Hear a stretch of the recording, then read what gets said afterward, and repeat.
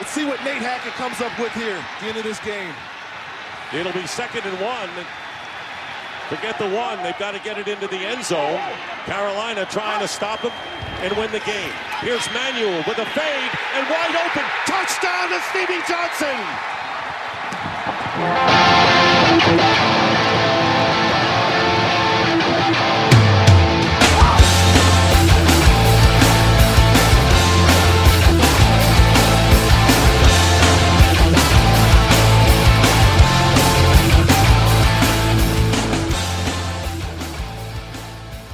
I know we've talked about this before, and specifically I know that Richard Deitch and I kind of talked about it a little bit in the football preview issue, or edition of this podcast, but there's one thing, Don, there's one thing that drives me nuts about doing this show, and it's the apparent inability of people that I reach out to being able to just say no, okay, or right, no thank right. you. We've said it before, there's this unbelievably weird trend of I ask a guest, would you like to come on the podcast? This is who we've had on. This is what we want to do. Would you be interested? Could we do it?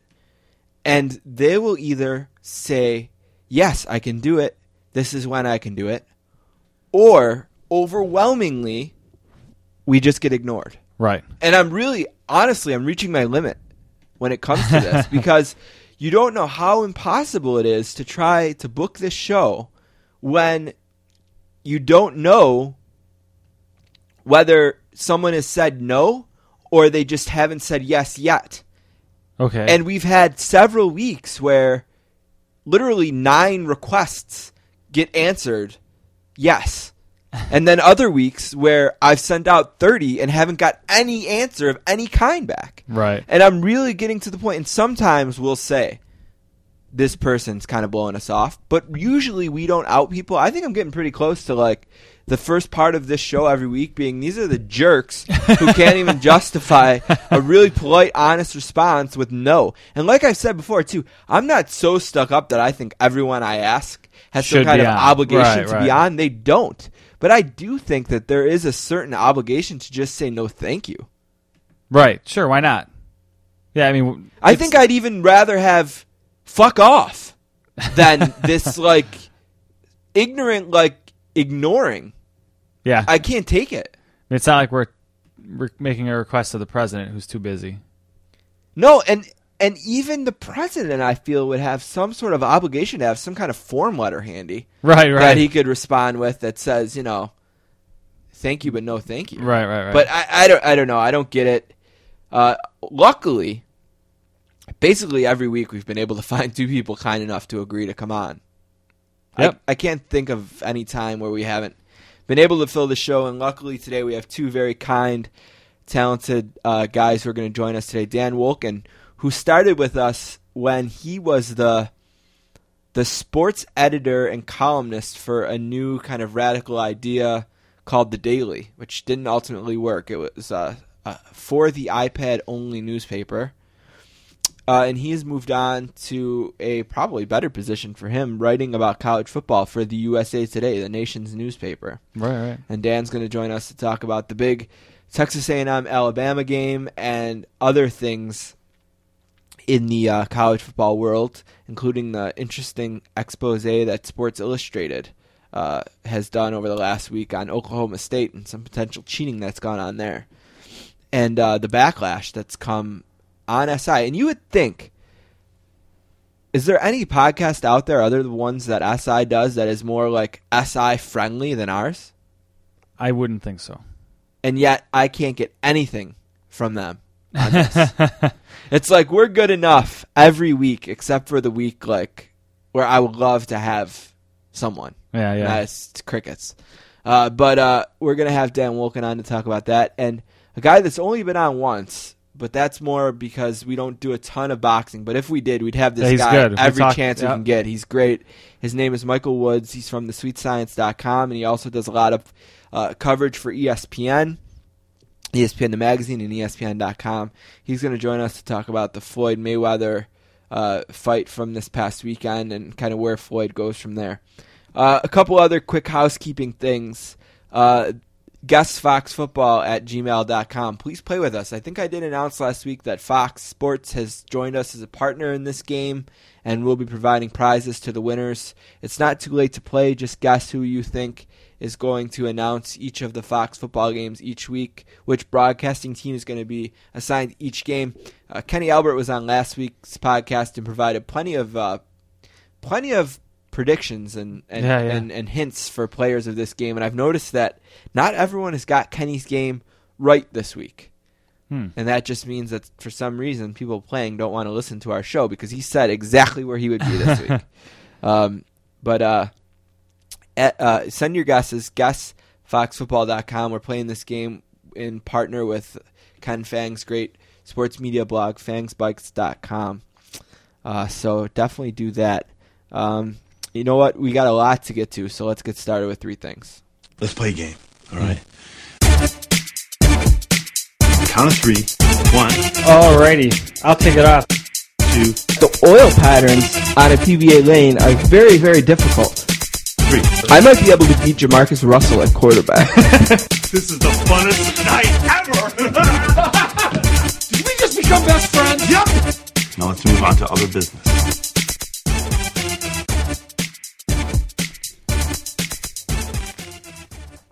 All right, we're going to try something new for football this week because we went way long last week.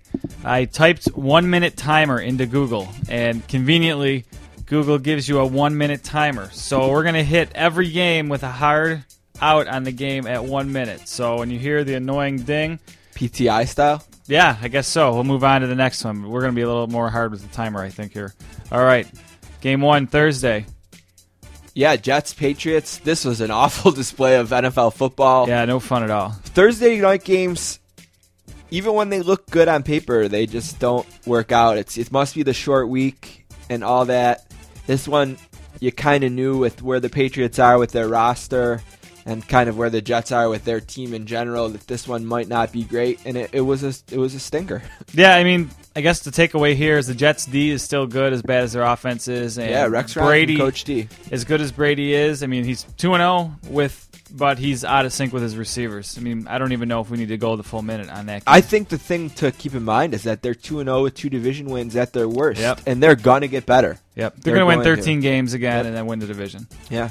All right, reset the clock. Move on to game 2, Bills-Panthers. Not a great game for E.J. Manuel. I mean, he threw for almost 300 yards, but 80 of that came on the last drive. But he was good when it counted. They won in the end. Terrible coaching again by the Panthers displayed. As soon as they lined up for that field goal, I said, thank God. And if I'm a Bills fan and they're lining up for a field goal to go up 6 and I'm excited, then they're doing something wrong. 2-14 under this coach in games decided by 7 points or less. That's not just bad luck. At some point, that's bad coaching. And they have a Week 4 bye, and it would not shock me if he's not on the sidelines to coach Week 5, especially if they lose this week. I think they have a tough matchup, too. I don't remember off the top of my head. But you know, look, I think I'm to this point. I love Buffalo. Everyone who I love loves the Bills. There's no reason to not. For me, they're not a rival of my team, so there's no reason on Sundays, especially when they're playing someone who's in my division. All right. They're a fun team, though. Yeah, good for them. Rams-Falcons. This game wasn't as close as the score. The Falcons got up to, I think, a 17 or 21-0 lead before the Rams even scored. Did you see any of this? Some of it. Bradford whipped a screen pass at a running back. I mean, I think they were maybe I didn't see that. 3 feet apart, and Bradford whipped it at him, and he didn't catch it with his hands, and it bounced off his pads right into the arms of Osi Umenyiora for a pick 6, and that was basically the game. Yeah, I don't know what to think about this team this year. I've said they're going to battle. They did fight the whole way. The Rams' D is okay. Doesn't help when the offense is giving up points, but Falcons' run game didn't look very good without Jackson in there. No, and Jackson's he's going to miss miss some weeks, yep. And I think that would be a concern if I was a Falcons fan. Yeah, and Roddy White is still playing, but he's not. I mean, he's out there, but he probably shouldn't be. I don't know why they're marching him out there against teams like the Rams. Julio Jones is a beast. He is a beast. All right, on to the next game, Vikings-Bears. Tight game all day. The Bears probably got lucky to get away with one here. Poor Adrian. Yeah, Adrian Peterson, 100 yards, does everything he can. Christian Ponder completes barely half his passes again. 16 to 30. Yeah. Awful pick. And I think he had more than one. But what are they waiting for with this guy? I mean, there was even a report floating out there that he was going to be on a short leash, shorter than usual. Yeah. But he still stunk up the joint and still got the whole game. So I don't know. If you're the Bears defense, you have to be a little bit worried, I suppose. I think one of the Vikings scores was a defensive score, but still, that's... No, two of them. They had a kickoff then. Return for a touchdown. That's right. The first-round pick, Cordero Patterson, right. And then they had a fumble return for a touchdown. Okay, so maybe that's 14 maybe you shouldn't points worry right there. Yeah. so much there. Anything else in that game? Poor Adrian. Yeah. He's not going to rush for 2,500 yards this year. Nope. I know he wants to, but... Redskins-Packers, another game that wasn't even that close on the scoreboard, but was not as close as the 18-point deficit. They were up 24-0 at the half. Packers kind of packed it in. What happened to the Redskins' defense? Yeah. Aaron Rodgers is 34 for 42 for 480 yards and 4 TDs. And he had like 350 of those at halftime. I mean, he could have put up record numbers if they wanted. If this was a team coached by Pete Carroll, right, they would have blown them out. And they might have got 100. Aaron Rodgers would have been in the record books. But nasty, real quick. Number 31, I can't remember his name. He ended up knocking himself out. Dirty hit on... Eddie Lacy on the first carry. Lacy's going to miss time with a concussion now. Yep, and the player, I can't remember his name, from the Redskins, Merriweather. Yep, no suspension, just fined. Which is partially probably because he ended up knocking himself out later in the game. Dolphins-Colts, this was a tight game. Colts are showing the regression we thought we might see from them. That's 2 home games to start against Oakland and Miami, and they split them, and they were lucky to split them. Yep, and there was a lot of analytics last year that said that they were lucky last year, too. They won a lot of close games, and that can be the difference between 6-10, 10-6 in the NFL. They can't protect luck, and that's the problem. Right. Because luck is good enough to win these close games, but you're putting an unneeded burden on him when you can't protect him at all. Yeah, and their defense just doesn't look very good either. The Dolphins are 2-0. Is this a team? We thought they would be better too, and Tannehill looks a lot better. I think they've played the Browns and Colts. They have. So, I mean, you can only play the teams on your schedule. This week will be the test. I think they play in Atlanta. So, the next 2 weeks they play at home against Atlanta and then at New Orleans on Monday night. Yeah, I don't need them to win either of those games, but if they're impressive in those games, then that's progress. Yep, and then Baltimore. So big 3 weeks before the bye. Cowboys-Chiefs. The Chiefs' defense is for real. I don't know about their offense. You'd like to see them put up a little more points in an Andy Reid. I thought it'd be better. Yeah. You'd like to see a little bit more from Alex Smith, Andy Reid, Jamal Charles, but especially against the Cowboys, who won but got torched kind of by the Giants. But a win's a win. They're 2-0. They could be a playoff team, I think, for sure. The Cowboys got to worry about their running game. DeMarco Murray is just going nowhere. 12 carries, 25 yards. That's a really bad average.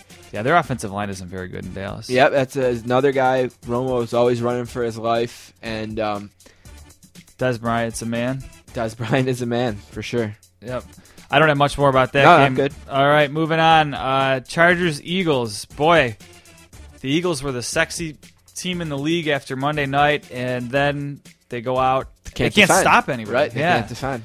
30 points against, and all of a sudden Phillip Rivers looks kind of like the guy they drafted, which is weird. I don't know who would have saw that coming. Yeah, somewhat of a revival. Antonio Gates with almost 124 yards and 8 catches, and LaShawn McCoy, who had a great day, couldn't get anything going. So, just an odd game. Yeah, I want to see more of this Eagles team. I'm not sure if I'm where where some people were after Monday, where some people are now, somewhere in between. I don't know what I think about them yet. I want to see more of them. Yeah, I would agree with that. Chargers are probably the one team in the league that's much better than I thought. Sure. Yeah, much better than I thought they'd be. Their offense is for sure. Yep. Tough division for them. Next game, Browns-Ravens. Ugh. Boy, the Browns defense is going to keep a lot of games close, but their offense just can't do anything. Brandon Whedon's going to miss time. I don't know if that even really hurts them. Yeah, he hit his hand on a helmet, right? That's like the scariest QB injury. Yeah. Because that can happen. Right. Anytime. Jordan Cameron, their tight end, still looks legit. Yeah, he's a stud. They get back Gordon? Josh Gordon? Mm-hmm. Okay, making sure there's another Gordon receiver. But, yeah, they get back Josh Gordon from suspension, so hopefully that helps. And Richardson really needs to be Adrian Peterson in that offense, and he just can't do it. Only averaged 3.2 yards a carry in this game. Not good enough. But the Ravens might have a good rush defense. I mean, they shut the Broncos running backs down, and who you could say not a great team of running backs there, but now they do it to Cleveland as well, and Richardson is a talent. So, yeah, and if you're a Baltimore fan, you got your Super Bowl last year, but you got to be worried. The Titans and Texans. Titans, another team that I don't know how much better they are than people thought, but they play people close, and their defense is tough. And Texans aren't as good as last year. The Texans are the first team in the NFL history to win their first 2 games in the last 5 seconds. Yeah, really? Or on the last play. Last play? Something like that, yeah. The kicker had to kick the ball 5 times to eventually... Or no, he never even ended up kicking the winner. He missed it. Yeah, it went... How did it go? It went... He made it, but got iced. Then he missed it, but there was a penalty, which moved him up 5 yards. Right. And then he missed it again, but something happened. They iced him again, maybe. It was blocked. Oh, that's right. Yeah. It was blocked. But that was offsides. Right, and then he... hit the upright. Yeah. But yeah, weird. If you're a fantasy owner, Matt Schaub's doing really well, and Arian Foster is not so much. It's a weird situation there. Moving along, as we're going to hit the timer. I wonder there. if Ben Tate's going to steal more and more carries each week. He looks good. Yep. Lions Cardinals. This is your Lions, I guess. Every year they're kind of like a neat pick, or kind of like a. I can't believe sleeper they didn't pick. win this game, especially after the bad Palmer pick 6. I can't believe they didn't win this game. Yeah, Matthew Stafford, there were all sorts of stats at the beginning of the year. The one glaring one was that he never beats winning teams. And I'm not going to suggest that the Cardinals are winning teams, but this is just the type of game that if you're a winner, like if you're you pull this out. You know what I mean? And the Reggie Bush injury didn't help. No. Because he's such a big part of the game plan. And when you take that part of the game plan out, and Calvin Johnson had a great game in this game. Yep. But, what he had one catch that went 70 yards. So if you take that play out, you're down to a 40-yard day and 5 catches. Yeah. He's at 2 TDs still, but that's what Patrick Peterson will do, I guess. Yeah, exactly. The Saints and Bucks. This is another game where this game was played in the mud. Yeah, is that all it was? I mean, look it. There was a 2-hour, not quite that long, a long lightning delay, and the Bucks have a good defense. I'll tell you what. This isn't breaking ground here. Darrelle Revis is damn freaking good at football. Yep. And the Bucks defense looks pretty good. Their offense is horrible, and Greg Schiano is a joke. An absolute joke. Breeze made his worst pass as a Saint. I've seen them all, and I've never seen one as bad as the one. Yeah, I texted you right after that. The pick 6. It was just a bad throw, and whatever. Forget it. He made the throws when he needed to on the last drive, and we get, when you play a division game on the road in this league, sometimes you just need to win and get the hell out of there and move on. And I think you can almost say the same thing about the Saints that you could say about the Patriots. They probably haven't played their best 2 games of their season, but they're 2-0 and 2-0 in the division. So yeah, and now they get the Cardinals and the Dolphins at home. Yep. So if you can win those 2 games, you're 4-0. We were 0-4 last year. They didn't win their second game last year till the end of October. Yep, they're in good shape. Jags, Raiders, boy, who cares? Yikes. Jaguars, yikes. That is a terrible, terrible team. That got worse with Jones-Drew going out, so they don't have him. Henne didn't help things much, and they play Seattle this week. I don't know really what to add to that. Darren McFadden had a nice day, and Pryor won his first game, I guess. So yeah, if you're the Raiders, you got to win it. They won it.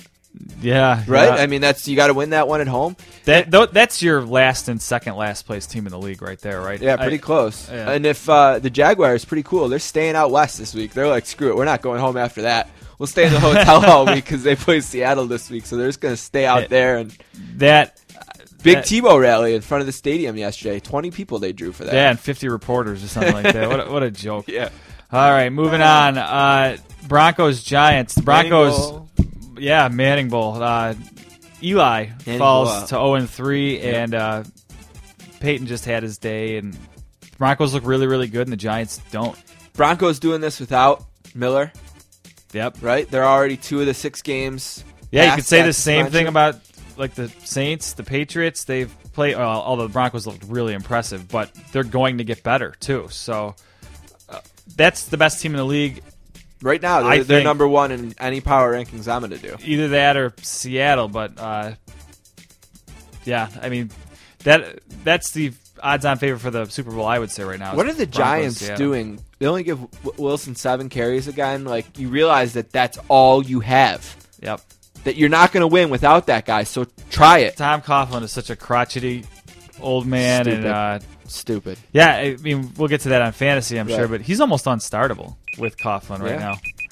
now. Moving on, 49ers, Seahawks, maybe the surprise game of the week. It started exactly how you'd think, just smash mouth in your face, nobody moving, a lot of punting, 5-0 at the half. Yep. Another long rain delay. rain delay, and then Seattle just took it over. Marshawn Lynch in particular, I mean, his yards per carry weren't great, but 2 TDs. 2 TDs, 1 receiving TD to add to that. Great day for You him. knew there wasn't going to be a lot of offense in this game, but the Seahawks did what they do, including challenging a play they didn't need to challenge in the last minute of the game. The only surprise was they didn't do play action post after that to try to score another touchdown. But yeah, they're really good. And so are the 49ers. On the 49ers, we lost our toughest road game of the year. We'll get them when they get to our place, and we'll go from there. Yeah, and San Francisco is going to have to win that division because they can't beat Seattle in Seattle. And like you said, I mean, you didn't say it in these words. Seattle's kind of hateable. And They're the most hateable team in the league. I'm not even a nothing to fan like of anybody about in that Pete other conference. Last game, Monday night, another stinker. The Bengals did what they had to do. Their defense looked good. I'm not sure what that says against the Steelers. They're They're can't a protect. bad Can't run, team. can't pass. Roethlisberger's running for his life. Yeah, they're missing Mike Wallace a little bit there. They're missing a run game. Felix Jones, their leading rusher that game with 37 yards. So that is a bad team. We know we have friends in Pittsburgh. They have Go Pirates. Super Bowl videos Yeah. they can watch. Yeah, The go Pirates to watch. So, okay, that was presumably better than One last last week. thing about the Bengals. Sure. Do you think that they're maybe not as good as you thought? Did they look not that great to you? You know what? I last didn't night? watch a lot of it. I didn't have a lot of fantasy interest in this game, and it was just boring. They didn't look great to me. Dalton, just no accuracy down the field. No, he's not very. Yeah, I don't think he's great. So, Yikes. their defense is good, though. All right, my second thing today, I sat around and watched a lot of college football on Saturday, like probably most sports fans, really interested to see what would go down between Alabama and Texas A&M. And basically what went down is a 49-42 game that was a track meet, just points everywhere. Texas A&M jumps out to the 14-0 lead. Johnny Football looks like the best player to ever play the game. He gets them down into the red zone, throws a pick. And Texas A&M just couldn't stop Alabama when they needed a stop, and Alabama gets out of there with, Texas A&M got a touchdown in the last couple seconds there, but really the story of the day I think was Mike Evans, who had almost 300 yards receiving and looks like the next beast wide receiver to come out of college football.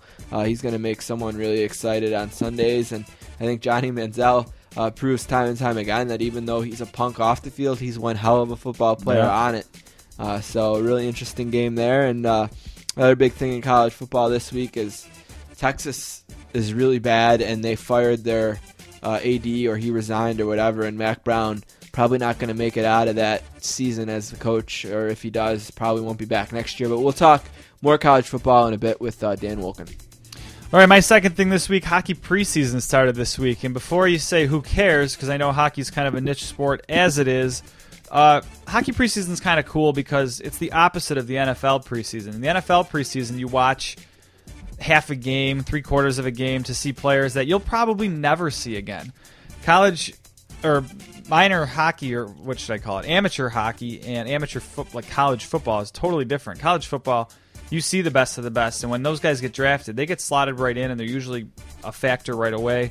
In NHL, sometimes you draft 18-year-olds, and then you have to wait 5 years before they make an impact. So the preseason's where you get to see these guys, and some of them can crack the lineup, but other ones it's just kind of cool to see who might be coming down the pike year or two down the road. So we're going to talk mostly about football, and that's the longest thing. But short little thing: if you're a hockey fan and you're looking, watch the preseason games if you get them, or if you can stream them somewhere, or go to them, because you're going to see guys you might not see for a few years.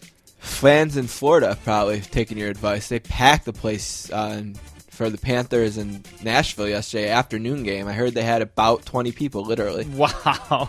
They did a split squad afternoon doubleheader. Why does Florida have... There's pictures out there. The guy who took them said there was more players there than people. Wow, that's I don't know what they got at night. Why do they have 3 football teams and 2 hockey teams? No idea. Who knows? My last thing today... LA has 0 football teams. Right. Something that makes no sense to me is we're trying in New Jersey to legalize sports gambling, but the state's betting laws conflict with federal laws, or I don't know, something, but the Third U.S. Circuit Court of Appeals in Philadelphia and the state couldn't work anything out to allow this. There was an appellate ruling, 2-1 majority, so that means there isn't going to be legal gambling in New Jersey, which means Tony Soprano and his crew will continue to supply the sports gamblers with the lines and take the bets, and they'll do it online, offshore, whatever they're going to do, and the state isn't going to be able to earn any more money through this taxable income, and I don't get it. I don't either, and fitting that the goofy upbeat music kind of ends there. My last thing is not a happy thing, and unfortunately it happens all too often. So sad. This time it's close to home. Damon Janes, 16-year-old kid from Brockton Central High School, died in a Buffalo, New York hospital 3 days after a helmet-to-helmet injury he suffered in a football game. After the hit, he got up, walked off the field, and collapsed on the sideline and never woke up. Like I said, this hits close to home because it is our home, but Deadspin has put out some numbers that there's been 25 high school players that have died from injuries from 2003 to 2013. That's 10 years, 25 kids dead, 78 kids with irreversible brain damage, 71 with catastrophic cervical injuries. And I have a little girl, so I won't have to face this decision. I'm not sure I'd allow my kid to play football until they figure it out. The NFL's got a problem with it, and obviously high school does too, and they need to fix it.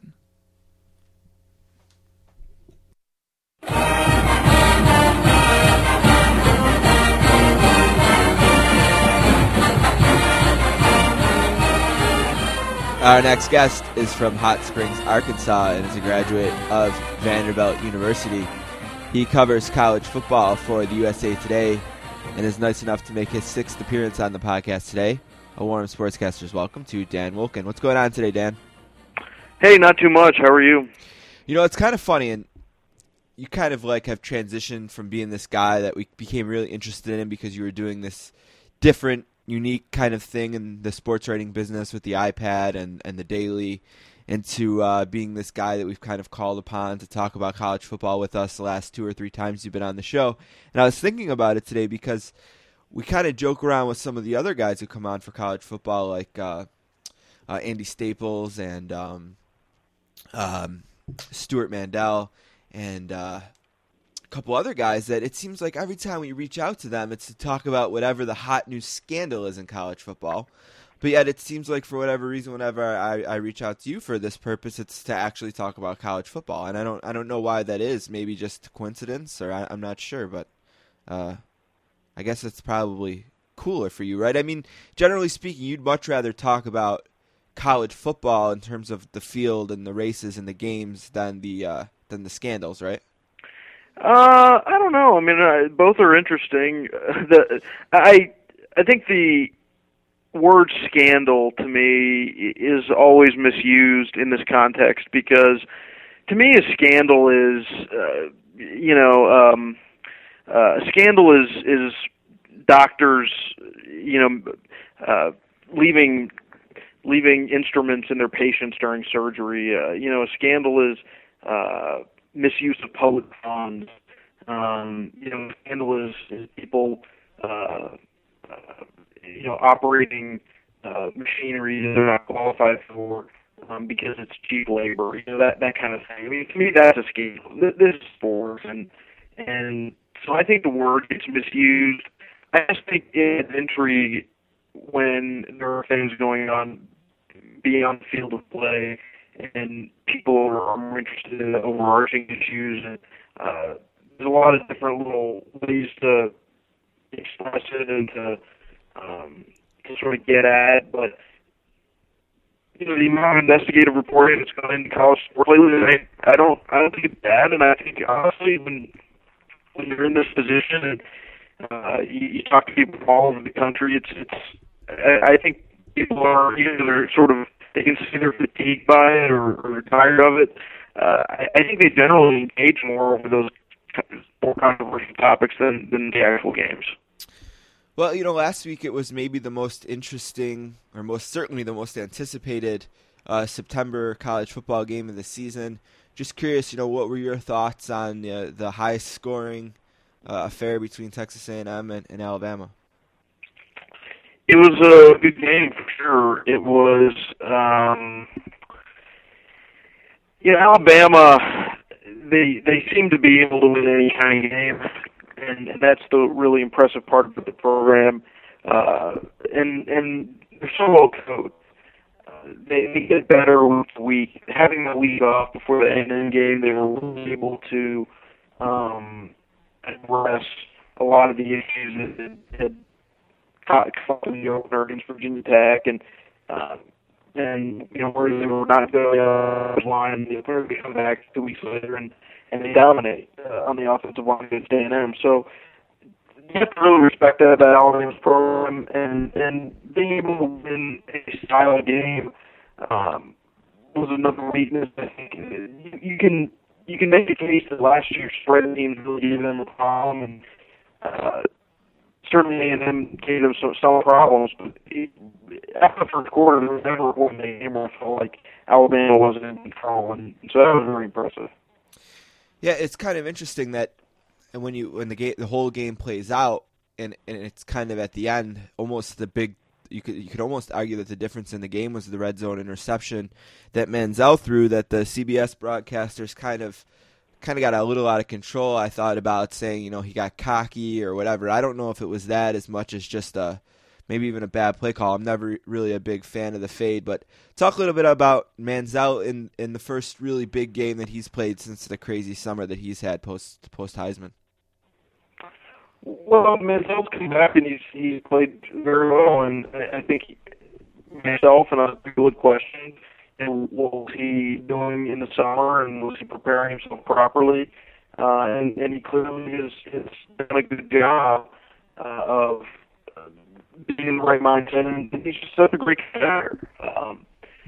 And you have to respect the way he plays and the way he competes. But there is the other side of playing the way he plays, and it's a little bit of Brett Favre. It's sort of a combination of Doug Flutie and Brett Favre in terms of his style, and it's going to at some point hurt you on against like Alabama.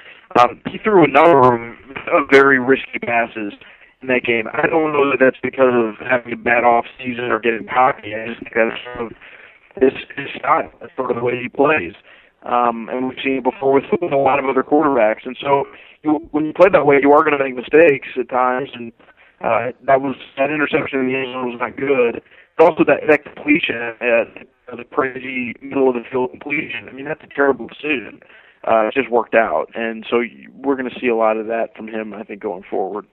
Yeah, that crazy, incredible play is almost like everything you're not supposed to do as a quarterback when you throw the ball down the field in some degree. But like you said, that's him. Mike Evans is a guy who kind of had a big coming out party in the game. I mean, I knew he was a good player. I guess maybe I didn't realize he was that good. Is he maybe the guy, when we look back at this game, when everyone's NFL career is over, that we say maybe had one of the best, if not the best career in the next level? I'm sorry, who are we talking about? Did I about the Mike Evans. Yeah, Evans. Yeah, I said that right. Yeah. Yeah, he was very impressive. Again, I guess last year he was sort of injured, but he's a big target and he's fast. And, yeah, he looks like a big time prospect, no question. Yeah. So Alabama clearly has established themselves as the number one team in the nation right now. As we stand, they were the number one team coming in. They got a huge signature road win in conference now in what people consider to be the best conference in football. Is there any other games on this schedule that, obviously I'm sure there is in the SEC, but is there one or two in particular that you look at as other big moments in their season that they're going to need to get through to get to another national championship game? The schedule becomes fairly manageable from here on out, and to get LSU at home, that's obviously going to be a very difficult game. When you look at the history of that series, LSU won in Tuscaloosa 2 years ago.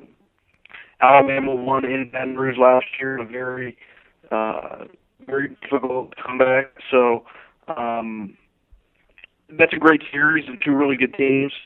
We'll have to see where they're at with the play in November. Ole Miss can maybe give them some problems, but again, that's a home game. So you'd expect Alabama to win that one. The schedule, again, it really opened up for them now. They should have everything under control. And then you get to Atlanta and play somebody, probably Georgia, in the SEC championship game. And it's never easy to win them all. It's never easy to be perfect. At some point, there may be a slip up or just a bad game or whatever. But they look awful strong, and I certainly like their chances at this point. It seems like in this system, it's kind of like, well, the national championship game is going to be the winner of the SEC versus someone else. Sometimes in this last few years, it's been another SEC team. But kind of as things are starting to take shape here early, who are some other? Is Oregon right now the team that you would kind of focus on, or is it maybe someone I think I heard said earlier? It's almost like a battle between Oregon and Stanford for that other spot. Yeah, well, the winner of that Stanford-Oregon game is going to be right in the mix. But, there's other teams, too. I mean, you can't discount the idea that a Washington or a UCLA could muddy the waters. I don't think it's going to be just totally straightforward in the Pac-12. There's a lot of good teams in that league that I think could win on a given night. Arizona State could come up and beat one of those teams. So I just don't think it's quite as simple as the winner of that game, because the way this ended up at the end of the year, it's you have to consider all the factors, and when people lose, it's who did they lose against, and a lot of times there's not an obvious answer. It's just sort of what the momentum is, and I think you have to throw either Clemson or Florida State in that mix. If they're able to, they obviously will play each other, but if they're able to get through the ACC pretty clean otherwise, and then there's no question that they're going to be in the mix. It doesn't look this point like Big 12 is to have a championship contender. I do take something from out of the blue, and then then you got Ohio State and Michigan, and people feel a lot less confident in Michigan after the Akron game than they did before, but there's no question that's going to have to be considered. So, we talked a lot about a lot of the teams that are kind of going well right now, but another kind of part of September football is seeing the teams that maybe aren't as good as we thought, or teams that are struggling. And you're headed to Texas this week, and they've had kind of a really crazy month, and they're going to have a new athletic director, and the status of their coach is debated over and over again. And also something that's been going around is people kind of like focusing in on some of the recruiting mistakes that they perceive that they have made, especially at the quarterback position. I know it's kind of a thing of, I guess, rumor out there that they only offered Manziel as a cornerback, and the Florida State quarterback who's playing really well is another guy who they I guess didn't even call back. What's going on in Texas, and is there anything Mac Brown can do to kind of stick around once a new AD gets in there? Well, a couple of things. For one thing, there's a lot of speculation that to this point maybe a little premature. The Lost Odds has said he's not going to step down, doesn't plan at this time. So that's kind of unclear. And I think, that may turn out to be true, but to announce it at this point in the season might send the wrong sort of signal about Mac Brown's future. And so there's a lot of things swirling at Texas.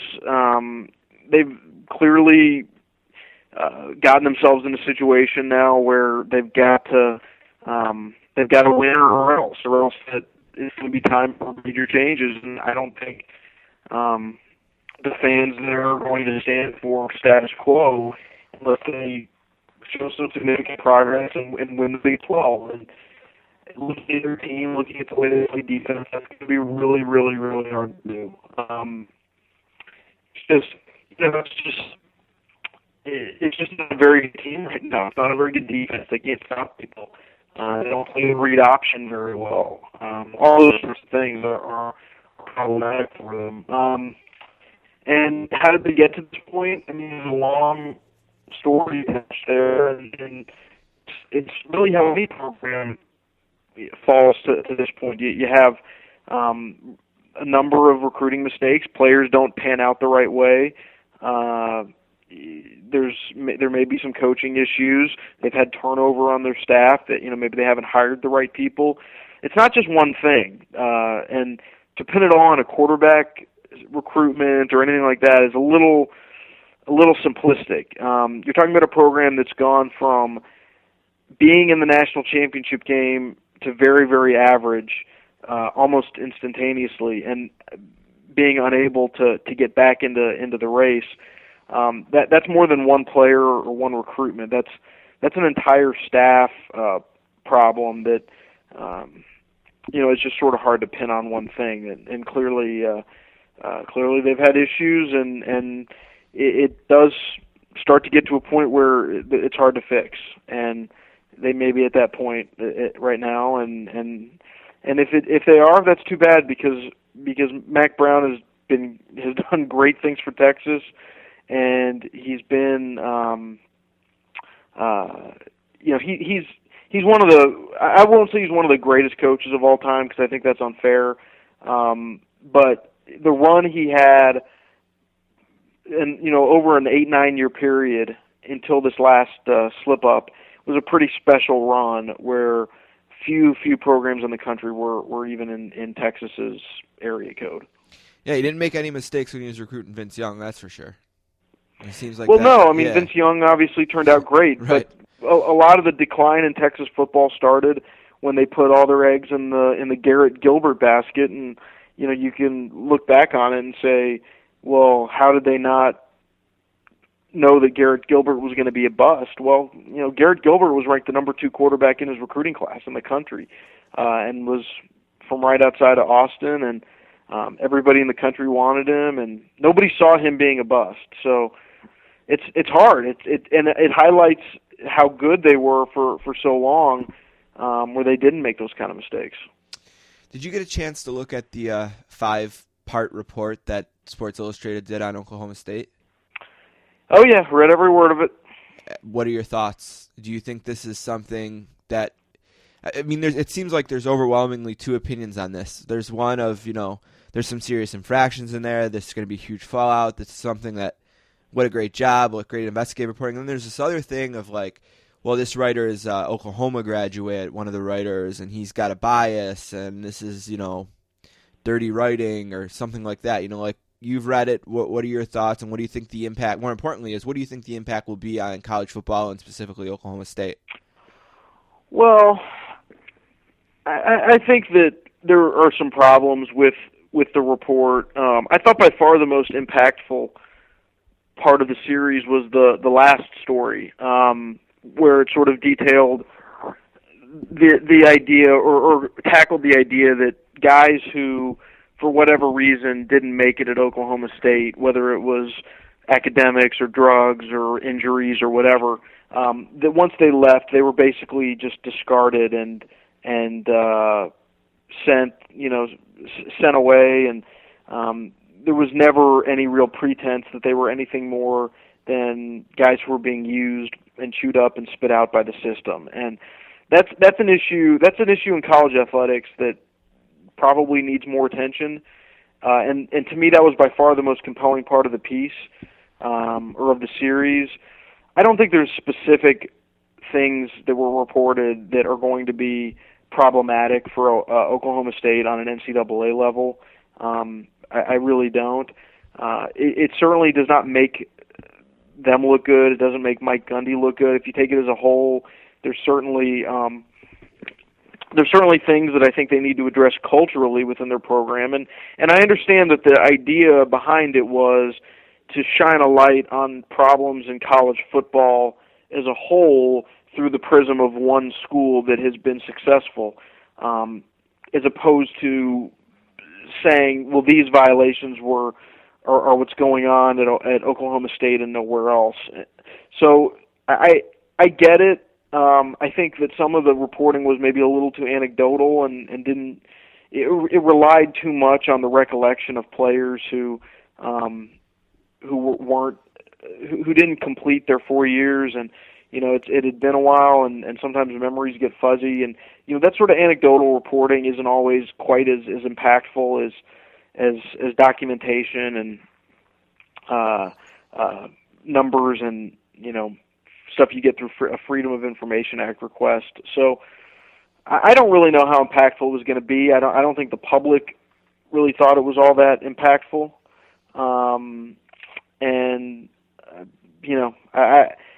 It's hard for me to sit here and assess what the fallout is going to be, because I just don't know that there's going to be any. It's kind of interesting. I don't know if you thought this too. It's kind of interesting to me that before it had been released, there was these stories like, well, SI has presented what they have to Oklahoma State, and there's quotes like, well, we knew this day would come, or things like this. It was like, wow, this is going to be huge. And then it came out, and it all of a sudden was almost more about SI than the story itself. And I was kind of taken off guard by that. Yeah, well, it goes to the problem of hyping and promoting, which we all sort of feel like we have to do now to a certain extent. My personal policy is to under-promise and over-deliver instead of over-promise and under-deliver.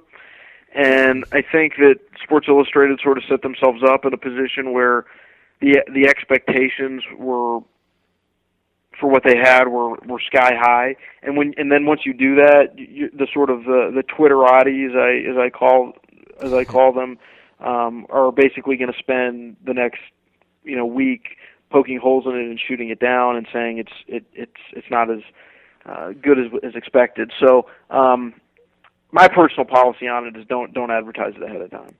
Sportscasters are here with Dan Wolken, finishing up with the sports writer from the USA Today, covers college football there, and of course you can find him on Twitter at Dan Wolken, Wolken. Always been a great friend of the show. We always appreciate his time. So last thing, we're past the Texas A&M Alabama thing, which is what we all were talking about pretty much all off season. Now what do you have circled? What are the games or moments or things going forward here that you're most looking forward to in the college football season as we move forward? It's a good question. This weekend's slate is not particularly good. The weekend after that, LSU Georgia is going to be a pretty key game to, I think, sort out who's number two behind Alabama. I think that's sort of the question in the SEC. A lot of the good teams in the Pac-12 sort of play each other the next few weeks. Arizona State, Stanford, Washington, Stanford. So we're going to get a lot more separation in the Pac-12. And Baylor keeps lurking in the Big 12, moving up the rankings. They don't play a real tough schedule early, but they're racking up a ton of yards, and they're pretty good. They're for real, and I'm sort of anticipating they're going to be 7-0 hosting Oklahoma on I think the first Saturday in November. So those are sort of the things on my radar right now. Dan, thanks so much for the time. We always appreciate it. No problem. It's time for a new segment we've created called 5 on Fantasy. With the first pick, Adrian Peterson, Drew Brees, Steven Jackson, Miles Austin, Leon Lett, Ocho Cinco, TJ Hushmanzada. I once tricked my brother Greg into picking Roy Williams about 9 rounds after he had actually been selected. I don't care. I'm just trying to win me a fantasy football league. All right, thanks to Dan Wolken from the USA Today for joining us on the program. Really appreciate that. Love talking college football with Dan, who did have somewhat of a suspect connection in the beginning there. Sorry about that, but it does improve as the interview goes on if you kind of bailed on it because it wasn't the best connection in the first couple of minutes. All right, 5 on fantasy, 2 weeks in. How are your teams doing so far, Don? Not good, Yeah, actually. I'm having a rough time in both leagues. I like my teams, though, and it doesn't feel like there's a lot of help out there. Like, sometimes if you're a bad team, there's some surefire guy, like maybe I'm trying to think, who was a guy? Alfred Morris last year? Yeah, Alfred Morris. Right off the bat that you can pick up, and it's like, okay, my team's turning around. The weird thing about the NFL this year is as valuable as those running backs seemed, there's not like a running back that's running away with it. The teams that are doing really well are the teams that drafted like Deshaun Jackson, and I don't have him in any leagues. So I think I'm 1-3 in the 2 money leagues, and I'm 1-1 in the listener league. Yeah, I'm 2-0 in the Sportscasters League, and that's my best team so far. I'm in 3 pay leagues, and I'm 1-1, 1-1, and 0-2. Your league's the one I'm struggling in the most, but I think I just got to stick with it. I like the team. Yeah. It's just not there yet. And David Wilson's killing me right now. Yeah, if you drafted David killing Wilson, a lot you're of probably in people. trouble. Yeah. Lamar Miller had an okay second At least he game. got a score, right? Right. Yeah, but let's do starts and sits, and then we're going to do some pickups, and then we're going to talk about if we're going to drop some guys or if we're going to wait. All right, for the sake of time, I know in the past we'd gone back over and said how well we did or how poorly we did. We probably won't do that. If you want to call us out for something Go ahead. on email, call us out. Sportscasters@gmail.com Yeah. or at sports_casters on Twitter. That'll be funny, but otherwise we're not going to go back to it. My quarterback start this week is Colin Kaepernick. If for some reason you drafted him in a backup like, I don't know, Phil Rivers, who's been doing really well, or Michael Vick, get Kaepernick back in your lineup this week versus the Colts. I love teams after bad losses, and I feel bad for the Colts this week. I would start all your 49ers. If you've got Frank Gore, he's been really disappointing. If he's going to have a good game, it's going to be this week. Anquan Bolden's going to bounce back. I love teams after bad losses, and they're home. There's nothing to not like about the 49ers matchup this week. My quarterback sit is a guy that if you're in a 10-team league or even a 12 and you only drafted one quarterback, and this is the guy, I think you got to start looking elsewhere, and that's RG3, who I know at least has had garbage time value so far. Right. And that might be his saving grace in the sense that in both of his games, at halftime you're like, oh no, he's going to screw me. But then by the end of the game, he had done enough to be productive. The problem is, I don't know if Detroit is a team good enough to run away. Again, this could just be a really ugly game. Yeah. You know what I mean? And I don't know if RG3 is healthy. I really don't know. There's been more and more talk each week about whether or not they're doing the right thing in starting him. I don't know. I just know if I owned him in fantasy, I'd be really worried. I'd be thinking about another option, especially this week. I just don't love the matchup against Detroit for him. Yeah, I wish I had like the Elias Sports Bureau at my disposal because his first 2 games, he's thrown for over 320 yards both games. I don't know if he did that at all last year. He did. If you owned him last year, most of his value was in the fact that he ran for like 800 yards. He hasn't been doing that. Yeah, he hasn't done that at all. So as soon as the passing yards, the garbage time yards go away, like you said, he's going to be... And this could be the week because I don't know if Detroit without Reggie Bush is going to blow them out. Right.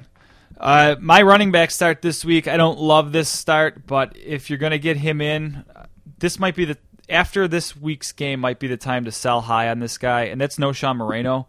They're home at the Raiders, and I like him kind of for the opposite reason that you don't like RG3, is I think this game will be a blowout.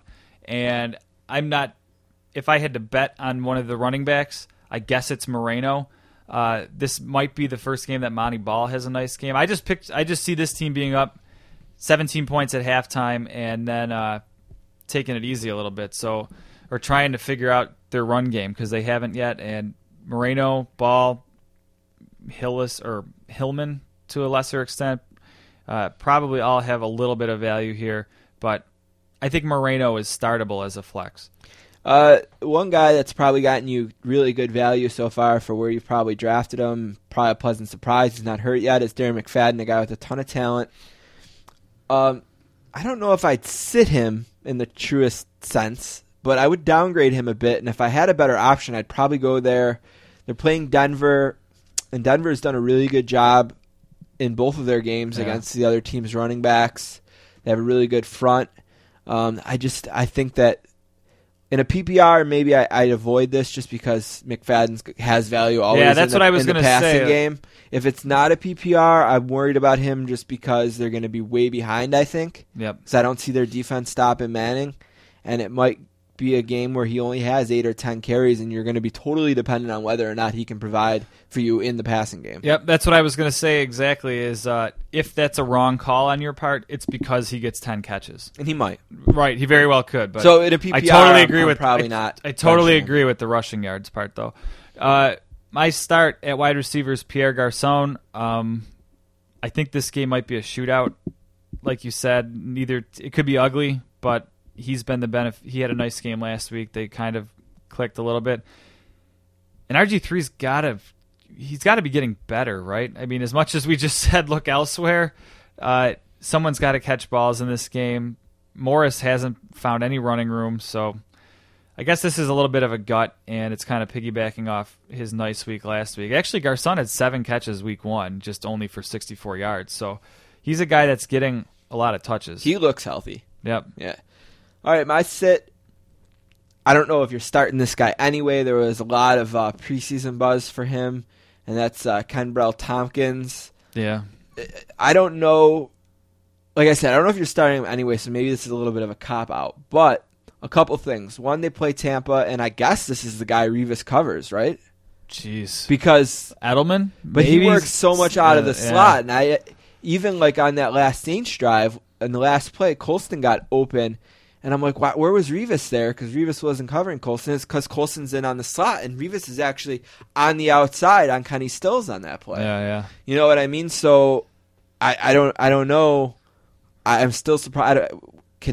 Is there a reason Revis can't slide in and guard Colston there?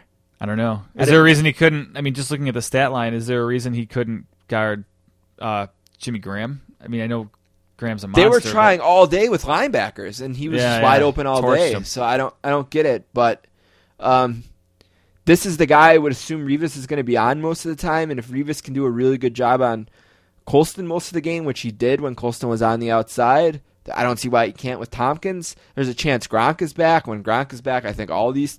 There's a small chance that Amendola plays, but that might be the he way... practiced on Monday. Yeah, that might just be the Patriots. I mean, if you own Amendola and you own Gronk, and I own both in a league or two, boy, that's going to be a mess. I assumed with Amendola, I could slip him in my IR slot and just kind of wait for him, but who knows? I mean, if they're going to have him run through practices, he's never going to get that out status that allows me to put him there. So thanks, Bill Belichick. A guy I didn't list on my starts, but I love this week is Adrian Peterson. He's averaging he's on pace for something like 1,500 yards, which for any running back would be phenomenal, but for him, that's not great. They're playing a game they should be able to keep close, and kind of my thought, like I said about Kaepernick and all the 49ers, you want a guy after... I think Peterson wants to go off. If you're not playing Peterson, you're overthinking it. Well, absolutely. Right?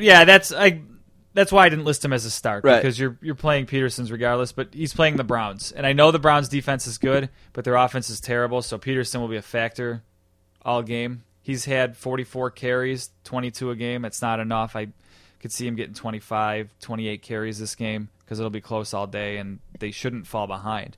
And I think he goes off. People benched him or wanted to bench him the 1 year because he played that nasty Bears defense, and he went off. 200, yep. This is that game, I think. I'm excited to see Peterson even against the tough Browns D. Any pickups for you this week? Yeah, in the short term, if Starks, right? Starks and Pierce, if Rice and Lacey aren't going to play. I don't know that either of them have much long-term value, but in one league, like I said, I'm doing kind of poorly, so if I can get Starks for 1 week just to get a win, it might be worth it for me. And if you're in a budget situation, how much are you willing to pay for either of these guys? If you own Lacey, maybe a little bit more than I would otherwise. And like I said, because I'm 0-2 in the one league, maybe a little bit more. Not a lot, probably, but the Ray Rice owner is going to want to get Pierce if he doesn't already have him, and the Eddie Lacy owner is going to want to have Starks. If you got $100, maybe $10. I saw Stefania Bell, the ESPN injury guru kind of said she would wager as much as $20 if she was a Lacey owner and she really needed a win because they have a nice matchup. Problem with Starks in particular is Green Bay goes on their bye after this week, and then he's probably back to being a backup. The other guy it's hard not to like, I guess, is Eddie Royal. Right. He had a hat trick last week, so that means he's on pace for 40 TDs. Yes, that's not going to happen, but who's there, right? Nario Alexander's been long gone. Michael Floyd is going to miss games with that scary neck injury he had, right? Yep. He's a guy I think that's addable in any format, on any team. Bye weeks are going to be coming up, so even if you're stacked and you only start 2 receivers, he's startable. Yeah, sure. And especially in a PPR where he's primarily, he's a slot guy, and he's going to get all kinds of like dump offs, and might not get as many TDs, but he's going to probably have a lot of value. I think he's probably the number one guy out there. What about Donald Brown? You interested in him at all? He's only owned in 1.3% of the leagues. The problem is that Bradshaw looked really good, but Bradshaw also is prone to injury. Going out. I'm guessing if you drafted Vic Ballard, he wasn't going to be one of your starters, so you weren't going to handcuff him anyway. And then if you picked up Ahmad Bradshaw, you're probably Donald Brown's only owned in 1% of leagues on ESPN.com, so he's out there. If you got a deep bench, or if you're in a super deep league, then sure, why not? He's one play away from being a starter, but even when he's been the starter in the past, he's just such an average fantasy running back, below average. Anyone else you want to mention? No, I don't have anyone. I mean, no, not really. All right, I want to ask you, do one last thing here in 5 on Fantasy. I got a couple guys that I think maybe people are panicking on, and I'm going to throw another guy out and ask you if you would drop this guy for that guy if it was available. Okay. All right. So if you have Eli Manning, would you drop him for Sam Bradford? Not if it costs me waiver priority or any sort of money. No. Eli's going to throw it for a ton of yards, and if interceptions don't kill you in your league, then he's actually probably fairly valuable. He's had 812 yards through 2 games, so unless you're getting, I'm in one league that interceptions are worth like -4 a piece, touchdowns are worth 6. He's probably killing you in that league, but I think you still hang on to him. Would you drop Chris Ivory, who you maybe spent a pretty 5th, 6th, 7th round pick, depending on when your draft was this year? Would you draft him for James Starks or Pierce, or if you want to get a running back that we talked about this week, and Ivory is the guy you'd have to drop, would you do it? Yeah, probably. Just because I'm never going to be comfortable starting Ivory anyway.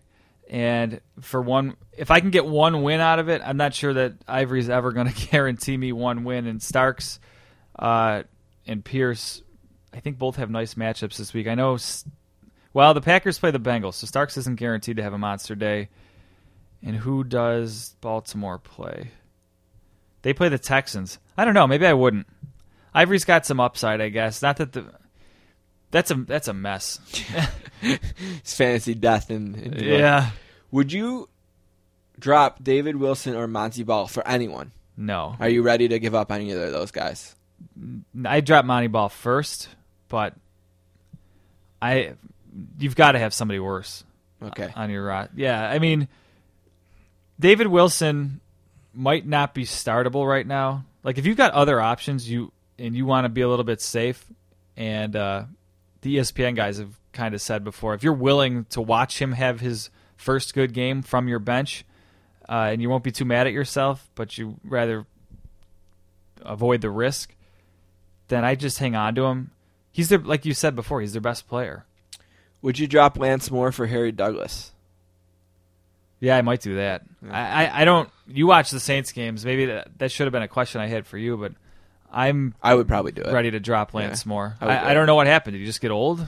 No, I don't know that he's doing anything wrong. I just think, Jimmy Graham's the number one playing target. Better, and he's getting more targets. Colson's the 2. Colson's still so solid, and they throw a ton of balls to Sproles. And at some point you run out of balls, and I don't know. I think Lance Moore's going to have a 2-touchdown, 5-catch, 80-yard day. I just don't know if I can predict what week. Yep, and that's been my problem with him on a team that I've actually had to start him on. And Nick Toon's going to watch the game from the stands, it looks like. He did last week. Or he did last week. Yeah, Meacham instead, and Meacham got a long target that just missed. I mean, Meacham was 1 inch inch away from having an 80-yard touchdown in the game. But as Meacham's always been as a Saint, he's a deep threat. Yep. Is there he's any deep pass touchdown dependent? So I don't think he has much value. Any scenario? Yeah, I was going to say, is there any scenario you're picking up Meacham? No, just because you're never going to be able to predict when that 80-yard touchdown on a sweet double move. He's got a great double move, but you'd still rather start Stills probably than him. Yeah, oh yeah, Stills has more value.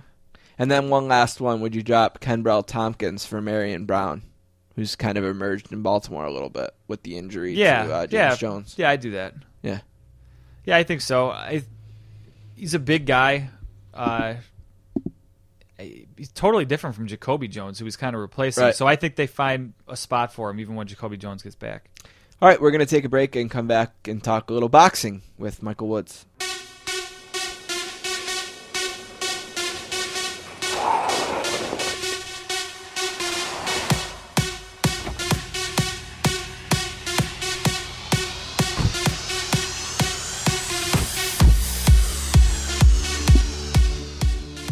Our next guest is a native of Massachusetts and is a graduate of Ohio Wesleyan University.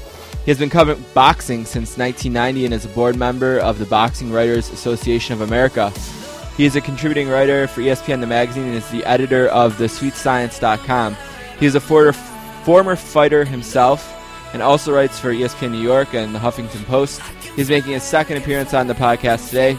A Warren Sportscasters welcome to Michael Woods. You know, I was thinking I probably should have asked you before if any of that biographical information has changed since last time I talked to you in 2012. You know, whoever presented me, whoever wrote my bio that said former fighter, listen, I trained for a while. I tried to give it a shot. I worked out at the Somerville Boxing Club. You might remember Norman Stone, John Ruiz, his manager. He ran the joint. Johnny was there. You know, I did some of the work. I got punched in the face a little bit, just enough to help get me to respect those guys a little bit more. That was the extent of it. You know what I mean? Waking up 4 days later and still feeling in a little bit of pain. That was the extent of it. My body broke down. It told me that I didn't have the mettle to do what these guys do. So it did. It served its purpose. But they called me a former fighter. I got to fire whoever wrote that bio. Not you. You read it very nicely. You reminded me that I went to Ohio Wesleyan and Massachusetts and that whole stuff that you don't really ponder that much. I don't like that. Was a nice bio. Thank you. Yeah, no problem. You know, this isn't mine, but I thought it was hilarious, and I want to ask you this. Yeah. I saw a tweet right before the fight started, and someone said the biggest missed opportunity that Mayweather had the other night was not turning around and punching Bieber in the face on his way to the ring. They said it would have been the greatest moment in boxing history. What do you think? Wow. How many views would that have gotten on YouTube, on TMZ, whatever, just like severe blow? You know what? Would they have done it in concert together, are we saying? Or would he have just snapped on him like a big wrestling heel move? Yeah, or what do you think? The exact point the guy made was it would be like a wrestling, but he called it a face turn, not a heel turn. He thought it would be the other way. No, you're right. It would be a Mayweather face turn right. Because Biebs, there's a big blowback against Biebs. Right. What they tell me. Yeah. Yeah, so anyway, you know, look there's few things I think in sports that are kind of as exciting as like a big fight. You know, everyone knows when there's a big fight. It's like, all right, it's tonight, big fight. And I didn't know that Mayweather was boxing an Irish guy. I mean, I had no idea going into it. You know, yeah, that's another really good joke, probably. Yeah, no, we got to get onto Ancestry.com right. and really figure out where exactly the Canelo crew came from. Yeah, just like this guy. I look at him and I say, well, that's my boy, that's my crew, that's from my original stomping grounds from 200 years ago. That's part of the appeal, isn't it? Right? You know, everyone has to have their niche. Everyone has to have their little hook. And that's one of his hooks, but that hook didn't do him no good on Saturday, did it? No, it didn't. Let's start with just. Let me ask you this, because I didn't talk to you before. Going into this, what was your expectation? Was this a fighter that you thought could challenge Mayweather, or were you? I was pretty solid with my predictions, and my predictions are, you know, I don't ever pretend that I'm the be all end all as far as knowing what's going to happen before. This one I had right. But as many of us did, I figured that he would do somewhere along the lines of Guerrero. I thought the immobility, he doesn't have the quickest feet. I thought that would do him in. I figured he would maybe do one round better than 1 or 2 rounds better than Guerrero did. And it turns out that not really. Right. Not really. So, yeah, I just think everyone, up until we start talking Andre Ward draining down to like 165 or something, Floyd beating everyone from 118. And shoot, Floyd could probably cut down to 118. No, I'm just kidding.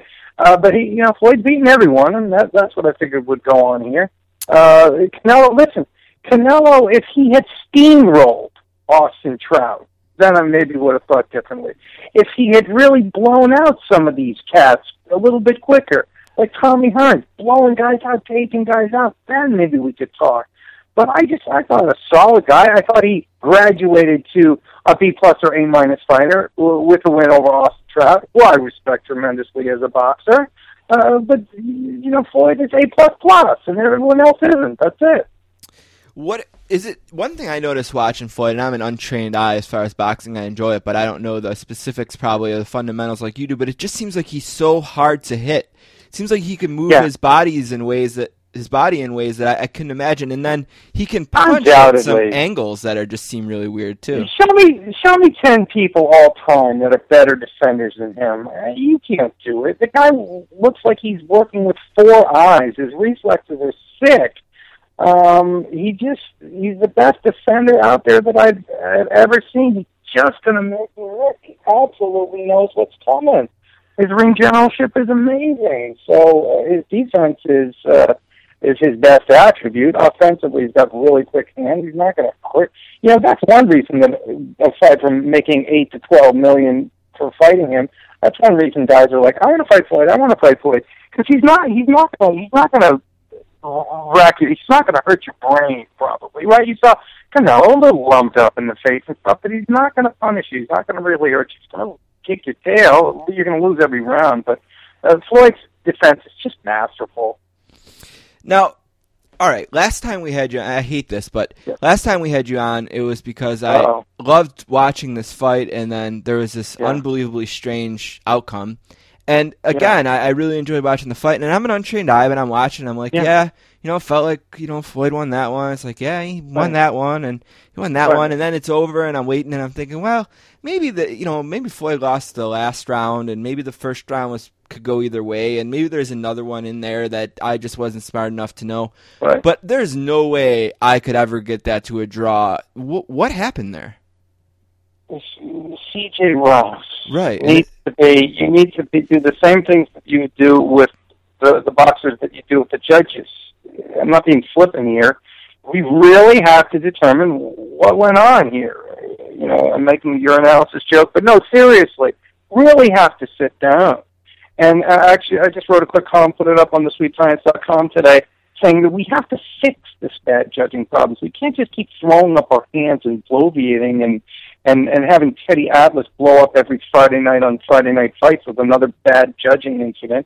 We have to make inroads into actually fixing it. And it's going to take a smarter person than I to come up with the ideas that are going to work. But obviously, I think we have to have a database, a national and international database. And if cards are out of the norm from what other people are turning in, they have to be flagged. And so for C.J. Ross to get another assignment on the big stage after turning in a controversial, to put it nicely, card, 115-113 for Tim Bradley against Pacquiao last year, I don't think that enough people paid attention and raised the red flag when C.J. Ross was announced as one of the judges for this one. Probably we should have. I think I tweeted before the fight started, hey, you know what? I want a good fight. And at the end of the night, I don't want us to be fixated and focused on another occasion of bad judging. And unfortunately, that happened. Instead of talking about the mastery, what's trending the next day? Judge C.J. Ross. Right. There's the follow-up stories. 50% of them are on what's going on with that judge. That's just stupid. That's just detracting from our sport that we all love, that we all adore, that we all make our money from. So, damn it, we got to fix this. Better minds than I. Get on this. Let's get it together, guys. Let's figure this out. I don't know if there's an answer for this, but is it? If you had a guess, is it incompetence? Is it corruption? Is it I mean, what? How does that happen? Listen, I cannot. It's not fair for me. It's not right for me to even talk about the possibility of corruption. I don't want to smear anyone with that. Right. You know what I mean? It's like it's like bringing up the possibility of steroids. I just don't think it's. So you show me something, and then we can talk, right? Is that going to pop into your mind though? It has to. A certain segment of people. I mean, well, God, if you've been around this planet at all for any kind of years or so, there's going to be a degree of cynicism creeping into you because you see things. You've seen so many things. You know how people can operate on the dark side. And geez, one statistic that I read that I didn't look into was that the odds of a draw dropped from 30-1 to 8-1 shortly before the fight. A huge, I think that's a huge margin shift.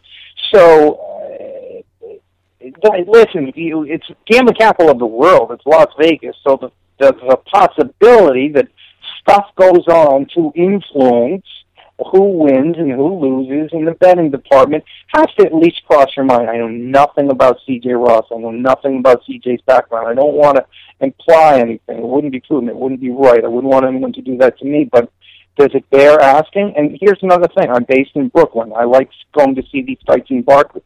The Nets and Barclays Center CEO Brett Yormark traveled to Las Vegas to try to land the next Mayweather fight in the Barclays Center, and people say, well, it's not going to happen. The tax situation in New York is too difficult. The entertainers have to pay too much of a stiff surcharge as opposed to in Las Vegas, Texas. But one thing that I tweeted afterwards in a semi-joking fashion is, guess what? Here in New York, we don't have C.J. Ross working. We got some good judges here. So Right. It's a problem. It's a persistent problem. Once every couple months it's happening. We have to determine why, and we just have to pick the A squad. We have to pick the All-Stars. We have to determine who the All-Stars are. Who is going to determine who the All-Star judges are, and then we just have to use them. I mean, why would CJ get another opportunity? Is she a nice lady? Is she friends with the people that make the determination that she's going to get the job? I don't know. But we got to know. We got to figure this out. Because it is like maybe the top problem in boxing today. Where does Floyd go from here? Where does Floyd go from here? Whenever we talk about what's next for Floyd, let's always run it through the filter of remembering that boxing is a business. Okay, all these sports are a business. We as fans watch it to be entertained. The people that run these sports do it to make money, by and large. So filter everything through what's going to make money. Will Danny Garcia really up himself in the eyes of people as a potential Floyd opponent by beating Lucas Matisse? So he's in the mix. Amir Khan is in the mix, especially if they could bring that fight to Dubai, right, with a big Arab population. Is he someone that many people believe could beat Floyd? No. Would it be an exciting fight because Floyd could actually perhaps score a knockout, which he is not prone to do? I think there's an element of interest there. Those are two guys. Does Amir Khan get past Devin Alexander on December 7th when they fight? That's a big if. A Canelo rematch, I've seen no call for it. No, it wasn't close enough. I think you had people hoping that even if Canelo didn't win, the fight would be close enough to justify a rematch, right? Did not happen. So he's not in the mix. Do you have to start saying, Floyd, maybe you got to go up a little bit. Maybe you got to creep up towards 160 because no one around 147 to 154 can challenge you at all. A lot of people are saying, hey, what about Sergio Martinez? Sergio looks like he would be on course instead to fight Miguel Cotto next year. And also you have a problem, the political problem of Floyd being aligned with Showtime and Golden Boy, and Sergio being very loyal to HBO. So would that be able to be made? I very much doubt it. The goal for him sort of is 50-0, right? Is that where he's trying to look to get to? That's a big thing for him? We're at 45-0 now. I think it's pretty far away, right? Let's get to 48-0, and then I think we could start talking about it a little bit more. I think right now it's like, no. Let's figure out who we can. I'm thinking in terms of the perspective of the people that run this show, not us fans. Who are we going to get that's going to draw well? That's going to, get those pay-per-view buys. It'd be hard to. Kevin Aioli tweeted out the other day that it looks like it's trending that this one should get $2.36 million, which I think would be the second all-time pay-per-view buy mark. It's trending towards that way. So, what's a fight that we can do to get near there? I think that's going to be really hard to do. You're not going to do that well again. But then again, time passes and stars rise, and 6 months ago, my man, we might be talking about a person that we're not talking about today. We tend to forget. We think that things are going to be static, and as they are. No, things change, stars emerge. That's why when you see these stories about boxing is dying, boxing is dead, Floyd is the last prize fighter. My friend, I have to tell you that I've seen this journalistic exercise done from probably the cavemen were doing it. Oh, the last caveman. The last prize fighter after boxing. This guy is the last superstar. No, there will be more. It won't be exactly like Tyson. It won't be exactly like Oscar. It won't be exactly like Floyd. But it'll be someone else that will be compelling because, it's not a sport for everyone. But geez, is it not compelling? I see two guys half naked, standing across from each other. May the better man win. And there's something about that that's always going to be appealing till the end of time. Did I see you tweet something about Hopkins being a possibility for Floyd? Hopkins, I guess he said afterwards that he said he'd be willing to go down to 160 and fight Floyd. And then some people are saying, well, come on, he'd be speaking tongue-in-cheek. I haven't actually seen him and asked if he was serious about it. But I don't crap on what he says, and I don't dismiss it and think that he couldn't do it. I think you do that at your own peril. This is a 48-year-old man that has showed the mental fortitude that we've never seen in the sport. Let's give proper credit to Bernard Hopkins, right? 48 years old and still schooling young guys. I've talked to DeVoris Cloud about that. So, do I think he could get to 160? I do. Do I think he would beat Floyd? I don't. But would I tell that to his face? I wouldn't, because he confounded me so damn many times. I think it would be a fascinating promotion. I'm actually interested in following up and seeing if that is a possibility, talking to a couple people and see if there's any level of seriousness there. That's the thing, my man. I think we do have to get a little bit inventive as far as what fights we're thinking of for Floyd. A little bit outside the box. I've put this out there a number of times. Could we get Andre Ward to go to a catch weight of 165 or even drain down to 164? Could we get that to happen? What about Peter Quillen at 160? Would Quillen be willing to drop down to a catch weight of 156? I do think we have to at least ponder the possibility of getting a little bit experimental, a little bit outside the box for what's next for Floyd. Sportscasters are here with Michael Woods from thesweetscience.com. You can also find them on Facebook at facebook.com/thesweetsciencenews. And you can find them on Twitter at TSS Boxing News. Last thing, I'm just curious, are you excited to check out, I heard Tyson on Stern today, always such an interesting, paralyzing figure, and he's got this seemingly really cool 6-part kind of documentary series that's going to start on Fox and then finish on Fox Sports 1 on, I think, 5 consecutive Tuesdays. Okay. Where does something like this, like in the boxing community, is this something people are buzzing about? Are people interesting? Is there going to be anything new there? Or is this kind of just like a story that's been told and kind of done with it? Tyson doesn't. You pretty much nailed it as far as story's been told. Hard to find new ground with Tyson, but somehow he keeps doing it, right? 2 weeks ago, him announcing that he had a sobriety slip, and after 3+ years of sobriety, he indulged again, and then we didn't actually hear of what he did. I tried to get an interview. His publicist said, "No, we're not delving into that right now." The specifics of it, to me, he's always going to be a fascinating character because he is. He's been unafraid. been unafraid to actually put all his weaknesses out there for the world to see. And there's a self-loathing there that is not, I don't believe, the typical sort of, I'm putting this out there to sell a book. You know, he's always had this. He's always admitted this self-loathing streak in him. And I guess in a way, I've admired him for his candor, for his honesty, because I think it's something a lot of people just don't cop to because they're ashamed to be that vulnerable.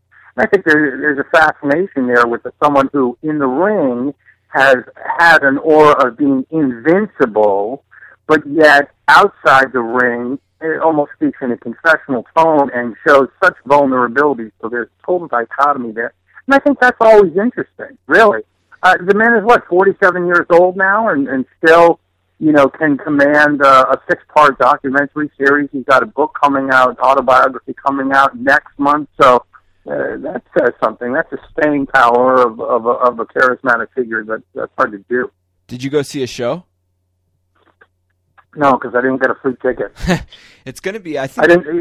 Yeah. It's going to be on Showtime, I think. Maybe right? one of these days I will, but it didn't happen yet. Yeah, I think they're going to show it on Showtime. I heard that. He was just he was so strange today on Stern. I think I know people go into that room a little guarded just because you never know what's going to come at you from Howard, but he's been on in the past, and he's been really open, and he always is open, but I don't know. Today it just seemed like, I don't know if it was like the questions he was asking, he wanted to hold back the answers for the book or for the documentary or for the show or whatever, but I don't know. It just, there was a different vibe to it. But was he being a little bit coy? A little bit. It just felt really weird. It just felt different, and I don't know. I think I didn't hear it, so you might be right there that he didn't want to let out the juiciest bit because he had to save it for the Fox stuff. I think that's entirely possible because what other juicy? I mean, he lets out all the other juicy bits. That's the thing. Howard can.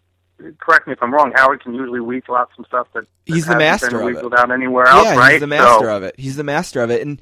One interesting thing they kind of stumbled upon is that I guess in this documentary, Tyson sits down with Holyfield, and they kind of talk to each other about Tyson biting his ear off, and they kind of get into that, and then it just kind of hit a wall. It was almost like, okay, now you know that's going to be there, so go to the show if you want more.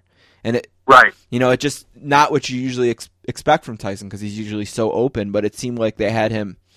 One really interesting thing was him talking about he was at an appearance and they owed him $15,000 for it and they didn't come up with it right away. And he's like, I almost thought that old Mike was going to come out. And I don't know.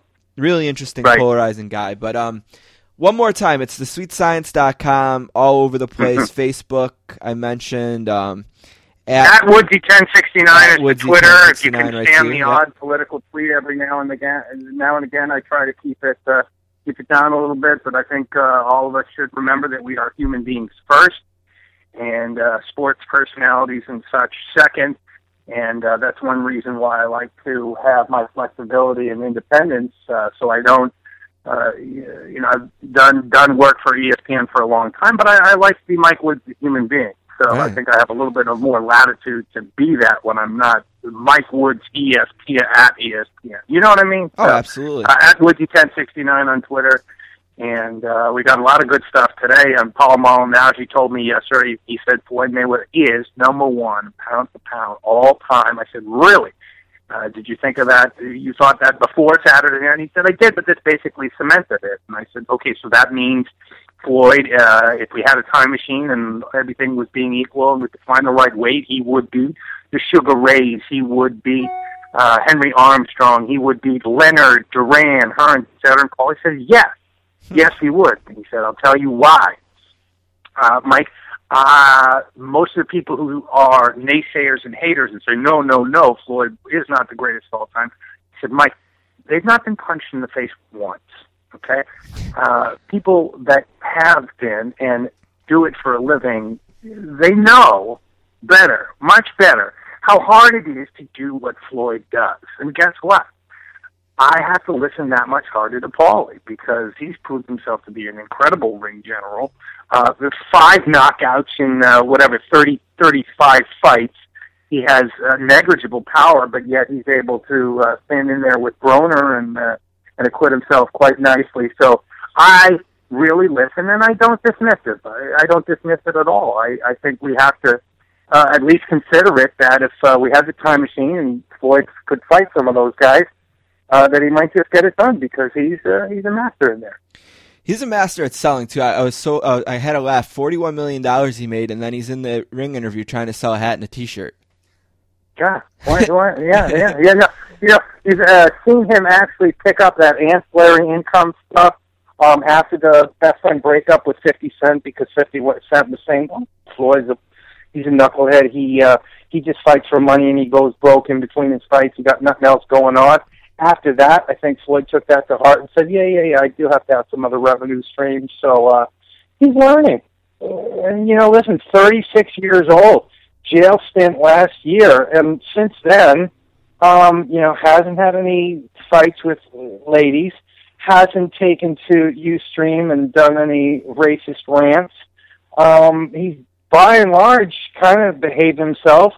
And I was just talking to out and about in the neighborhood today here in Brooklyn about the fight, and I said, I think the jail stint really helped him grow. And the kid said, "Well, come on, Woods. Jail for him and jail for you and me, not the same thing." I said, No. I don't think Floyd was in jail and was like a Goodfellas scene cooking steak, right? Right, slicing the garlic and all that. I don't think it was that. He said, "Oh, but yeah, he was just in his own cell and stuff, no one bothering him." I said, "Think about it. This is a man who's surrounded by a posse of 30 people telling him how great he is all the time.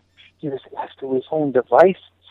And he had to really think and ponder about what he did, who he is, where he's coming from, where he's going. And I really think I think it did something to him. I really think he matured. And I think at 36, he's, becoming more of a fuller human being. And I hope he is, I hope he is. I hope he does great things. With a lot of money he got, he can do a lot of powerful things and lead people the right way. I don't like necessarily all that blingy stuff and all that cars and stuff. I don't think that's the way use money, the best use of money. That's to his. He can do it if he wants, of course. That's his business. But I'm always hoping for him to grow and be that best human being that he can be and be that role model too. Thanks for all the time today. Appreciate it. Absolutely. Thanks for having me on and letting me ramble, man.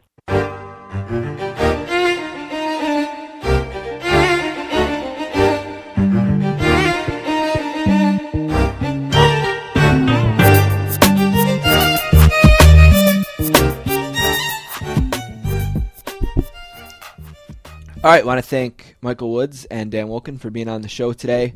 Don't forget you can find us on the World Wide Web at www.sports-casters.com. Find us on Twitter at sports_casters, and you can email us to sportscasters@gmail.com. Don't forget to play Guess Fox Football with us. You can guess what Fox broadcasting teams will broadcast each game by emailing us guessfoxfootball@gmail.com. We play that with Ken Fang and fangsbites.com. We got prizes for quarterly winners and season-long winners, and some of those prizes will be provided by Fox. Also, we're going to do airtime on our podcast and blog space at Fangsbites for the winners. So cool stuff to win there. Sick podcast next week. Really pumped up for it. We have, for the first time since the 6th episode of the first season of the Sportscasters, Joe Poznanski from NBC Sports is going to be on the show. And it's been that long? 6th show, first season. We were supposed to have him when the book came out, and then the book promotion tour stopped when all the craziness happened. Wow, I thought we've had him twice. No, one time only. Yeah, we probably just talked about him a lot. Yeah, we have talked about him a lot. And also Nate Jackson, former NFL player who's got a book coming out, is going to join us to talk about his time in the NFL and his book. So big show next week. All right, one more thing from me this week. Jerry Richardson, owner of the NFL's Carolina Panthers, turns down $1.25 billion to move them to L.A. I don't have a real strong opinion on this either way, so I'm going to kind of ride the fence here. But part of me thinks that's awesome. I live in a small market where the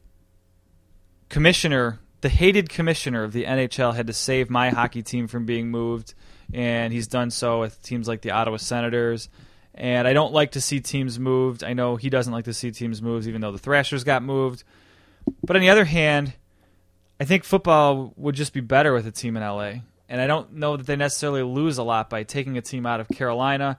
I know everyone likes to point to Jacksonville, says take Jacksonville, take Tampa Bay or whatever. So on the one hand, I kind of wanted to see what was the hockey team that was going to move to Seattle? It was Phoenix. Phoenix, yeah. I wouldn't have minded seeing a hockey team go to Seattle. So I'm kind of talking out both sides of my mouth here. I live in a small market.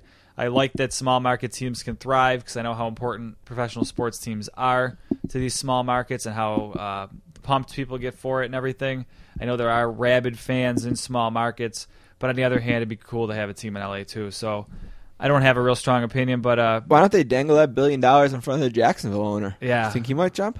He's loaded though, isn't he? The new owner. He is loaded, yeah. Yeah, They're all loaded. So kudos to Jerry Richardson for turning down $1.25 billion. Maybe he just likes owning a football team, I guess. And I guess good for you, Carolina. One last thing. Over the summer, we did a couple interviews, one with Papademos from Grantland.com and one with Brett Martin, who wrote a really cool book called Difficult Men, which talked about some of the TV's anti-heroes like Tony Soprano and Walter White of Breaking Bad. And I had a conversation last night with a friend about Breaking Bad and the great final season it's having. Oh, man. This last 8 episodes. Should I plug my ears? No Okay. spoilers. No spoilers.